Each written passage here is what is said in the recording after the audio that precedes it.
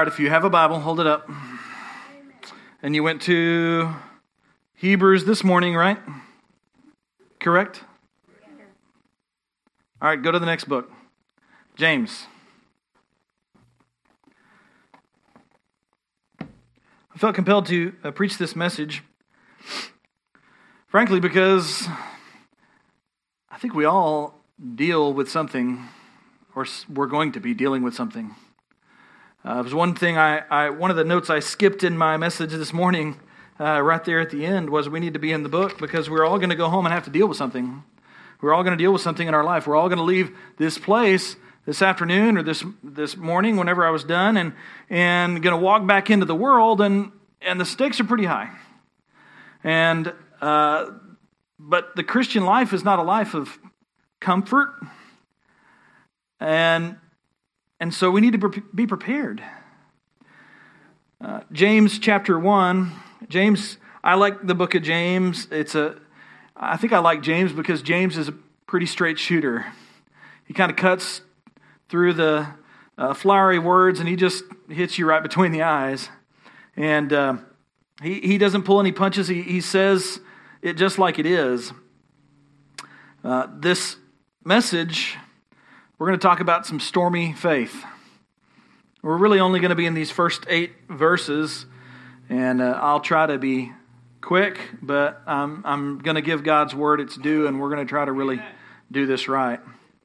Life has its storms. Life isn't plain sailing. But as we learn from the book of James here in this particular passage, these storms have a purpose in our life. I don't know who said this. It sounds like something that Vance Havner would have said maybe. I don't think it was him though. But have you ever heard the quote, "Faith is like film. It is best developed in the dark"? Hey, that's what it's about. That's what this life is going to be like. If you're going to have any kind of faith, it's probably your faith is going to grow in dark times and stormy times. So the first thing we see, of course, James opens with an introduction. James, a servant of God and of the Lord Jesus Christ, to the 12 tribes which are scattered abroad, greetings. And then he just jumps right into it in verse 2. He says, "My brethren, count it all joy when you fall into diverse temptations." I mean, the first thing he's saying to you is, listen, there's going to be storms in your life. There's going to be tough times. The Christian life is not a charmed life. Jesus in John 16:33 said, "In this world you will have tribulation." That is just the reality. And James is telling here that there will even be various kinds, sorts, different colors, trials, tests, and difficulties. There's going to be various kinds of storms. And James is speaking to all the possible difficulties of life, the ones that come, which are guaranteed, like you got to pay your rent on time, and you're going to have to learn how to make a living, and you're going to have to work out how to have good relationships with others. But those are normal difficulties. But also there are some big and small, big difficulties that come in our life. Some that are really more difficult than others. Some that we are never truly prepared for. Some will come with those regularities. Some will happen unexpectedly, and they're not here this afternoon, but like the Simmons, that was unexpected, the loss of her mother. It just happened like that. And some are self-inflicted. Look at the life of David. David's a wonderful example. We have so much about his life in Scripture for us, and he faced some unexpected trials. I think his relationship with Saul soured unexpectedly to him. I mean, you remember Saul, he tried to kill him on more than one occasion. And at one point, he tried to do it right in the palace courts, in the royal courts. He tried to pin him to the wall with a spear. There's also, in David's life, some self-inflicted trials. You remember David and Bathsheba? That was a pretty ugly thing that David had to go through, and it was all David's fault. But God's command for our approach to these storms is to what? What does he say? "My brethren, count it all joy." Now, I don't want to twist James's words and for us to take a poor interpretation of that command, "count it all joy," and say that we're supposed to be happy about bad times. No. This is not telling us we have to be happy and to even seek out trials and tribulations. But our focus when we face a tribulation, when we face a storm, should not leave God. Our focus should remain on Him. Amen. It's easy to rejoice when everything's going well. I was really enjoying how the Cowboys season was going up until last week. It was easy to rejoice and be excited, and then I watched them play the Cardinals. And it was harder. You know, when you feel blessed, when all things of life seem to be going your way, it's easy to be joyful. It doesn't take much faith to rejoice when life is easy, but when times are tough, when the storm hits, when everything seems to be going wrong, everything's falling apart, your workload is overwhelming, it takes great faith to see beyond the natural circumstances and trust God enough to rejoice. But that's the command. Count it all joy. Brother Bob, am I on? Okay. I didn't hear me as well as I did before, so then I just started getting really loud. I'm sorry. So there will be storms in life. But verse 3 and 4, it reveals a little more about this. Knowing this, that the trying of your faith worketh patience. But let patience have her perfect work, that you may be perfect and entire, wanting nothing. The next thing I see is that the purpose for the storms is to produce patience in our life. God wants to produce patience in your life. How many of y'all have prayed for patience before? Usually, when you pray for patience, it's because you're feeling highly impatient in that moment, right? My wife, we have 3 sons. We have 3 really wonderful sons that we love tremendously and who aren't paying attention right now. But having 3 little sons like this who have very active imaginations and bodies, it is easy to feel impatient. And so when something about praying for patience feels like you're inviting some difficulty, doesn't it? But the reality is that's what God wants. He wants to grow and produce patience in your life. And many of us, when we think of patience, we consider the opposite of being really more just impatient, just not ready to wait. But I think it's really something like endurance and perseverance. God wants, yes, He wants to develop some patience the way we often first think of it, but He also wants to produce in your life endurance, faithfulness. How many times have you known a Christian who got on fire and got pumped up for God, and maybe they had just gotten saved and God is really doing a lot of wonderful things in their life and they're just on fire, but the first instance of difficulty, the first storm that comes along, and they fizzle out and fade out and they don't come back. That happens, doesn't it? We need to be tough. God wants to toughen us up. My boys, we don't have a yard for them to mow, but as soon as we do, they're going to be mowing it. God has blessed me enough. I think I could pay somebody to mow my yard, but they're going to do it because they need to toughen up. I had to do it when I was a boy. It helped me to build some calluses and to get some endurance.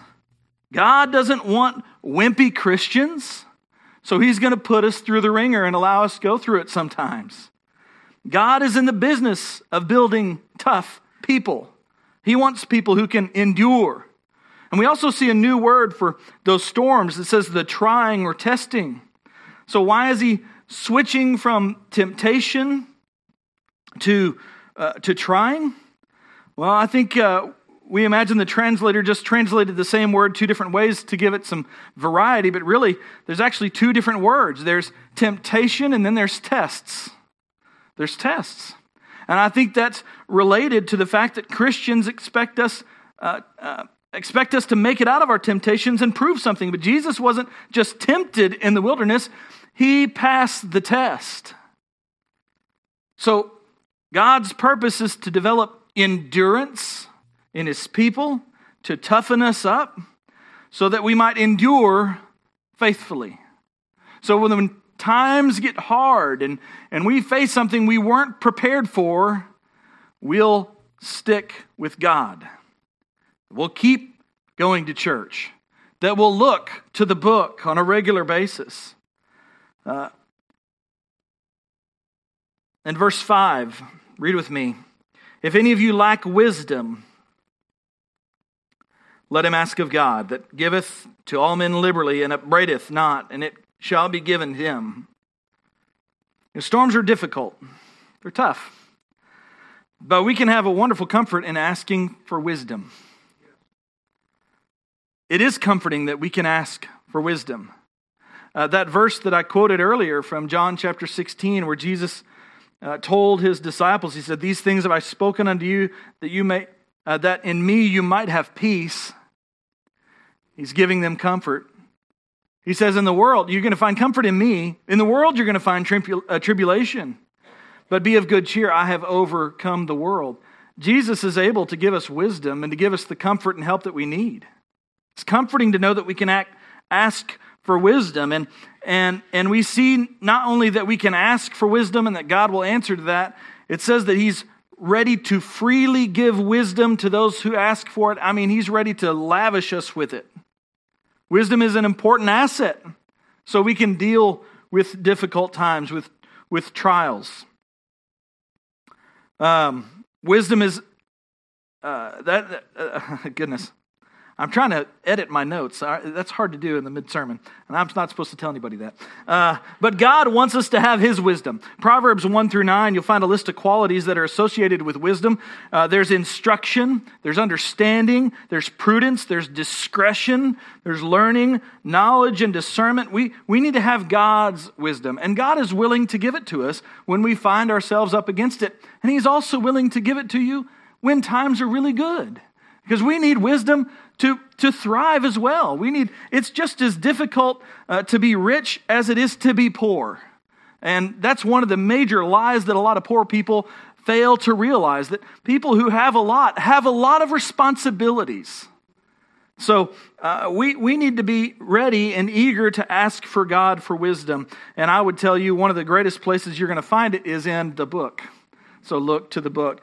Last thing I see in these last three verses 6, 7, and 8, is that we really need to have faith.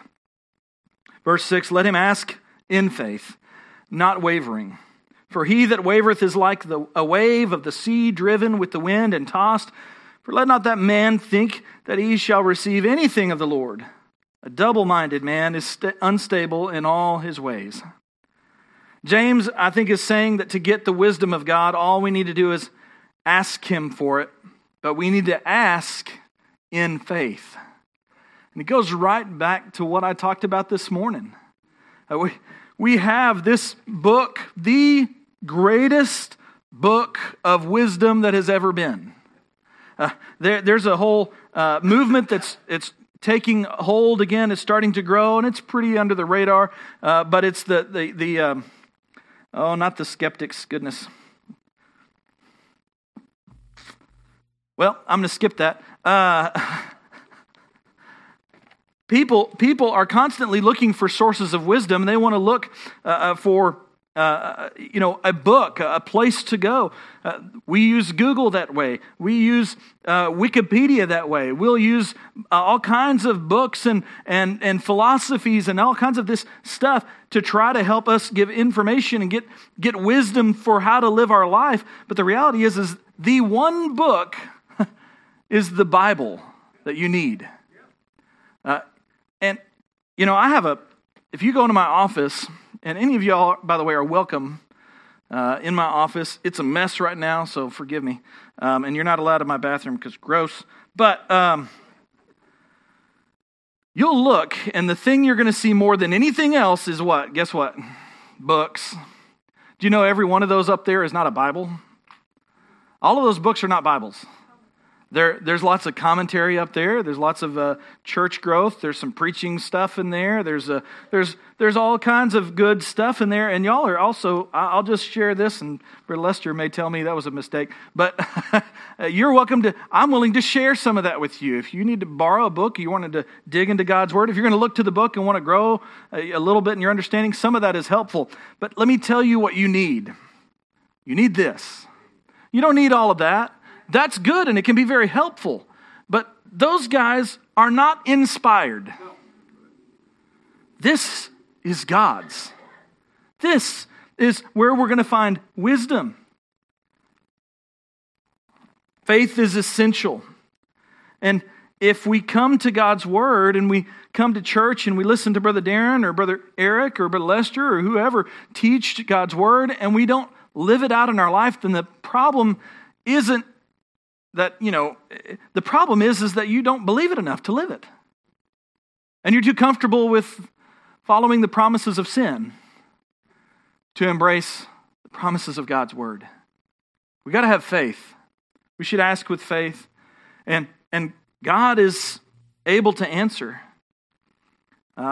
In this, if I get back to the text, faith is essential. And Jesus said that the condition for receiving anything in prayer is that we must first believe that we can receive it. James, what does he say?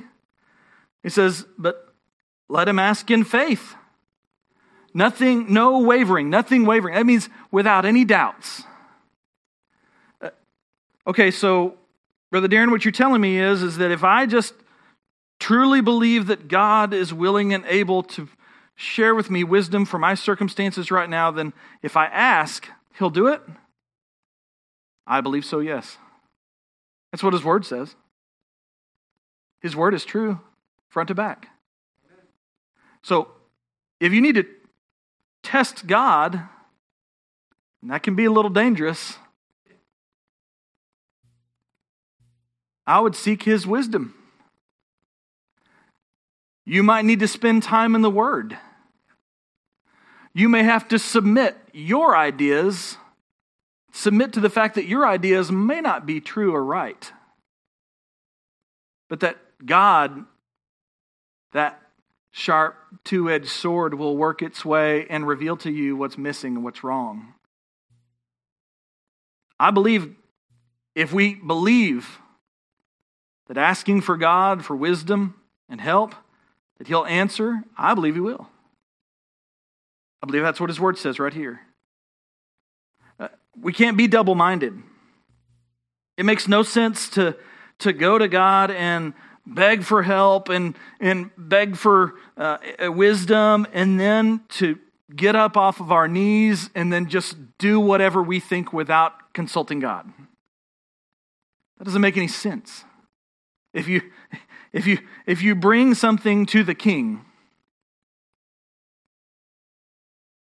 does it make sense for you to pick it up and walk out of the throne room and take it with you? No. We're to lay these things at His feet. We're to allow Him to intervene. And it might require patience. The waiting kind and the enduring kind. It might require patience. I think it will. We can't be two-minded, double-minded.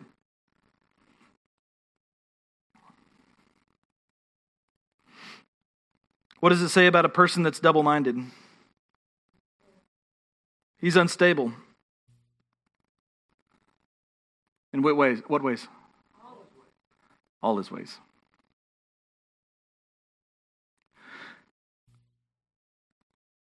I don't know what you're dealing with right now. We all, I think, every single one of us can probably think of the thing that we're dealing with. Or something in our life, some difficulty, some circumstance, some tragedy, something. It's in our life. We're dealing with it. Maybe it's internal. Maybe it's just, you're dealing with your walk with God. Maybe it's not what you think it should be.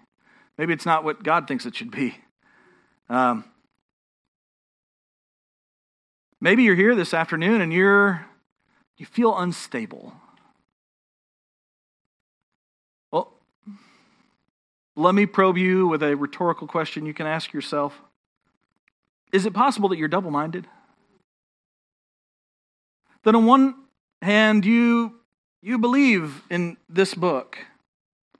I mean, you agree, yes, this is God's inspired, inerrant, preserved word.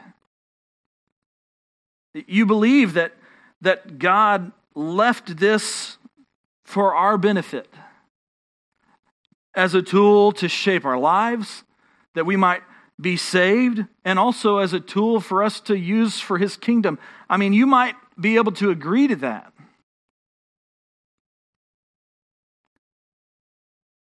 But if you agree to all that,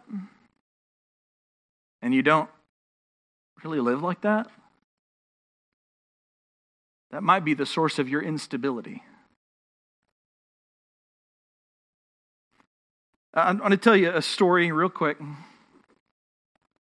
Not a long story, just about a friend. I've mentioned him before. His name is Russell Little.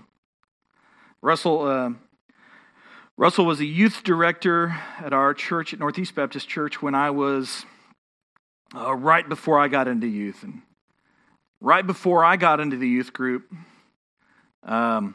his wife left him. Russell grew up in the 70s and got deep into the drug and rock culture. His parents always prayed for him, and his dad was very faithful to church, prayed for him, and tried to give him good wisdom.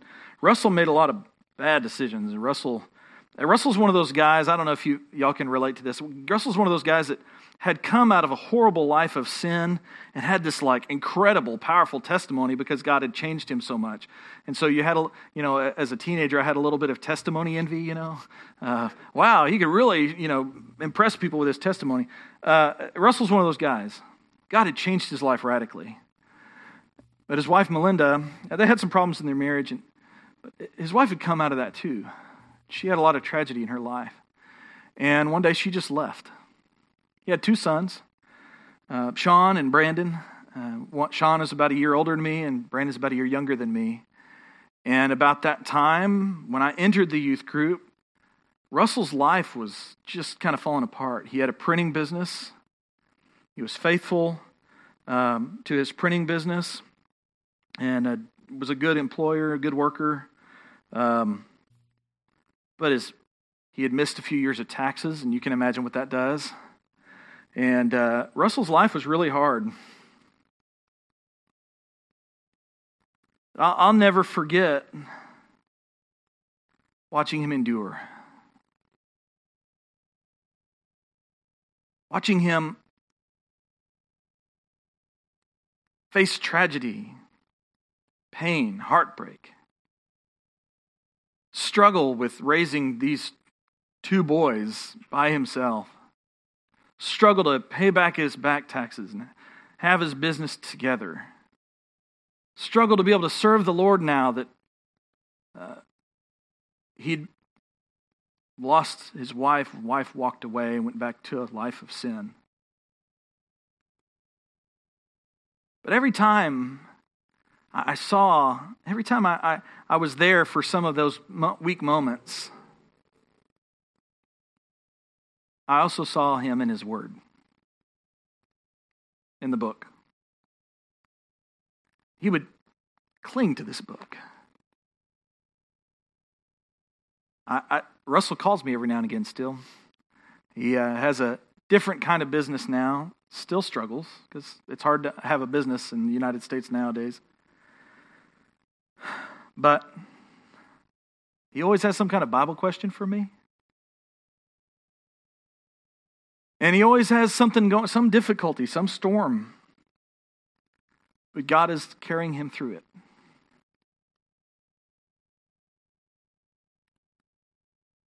I've seen Russell struggle, but I've never seen Russell unstable.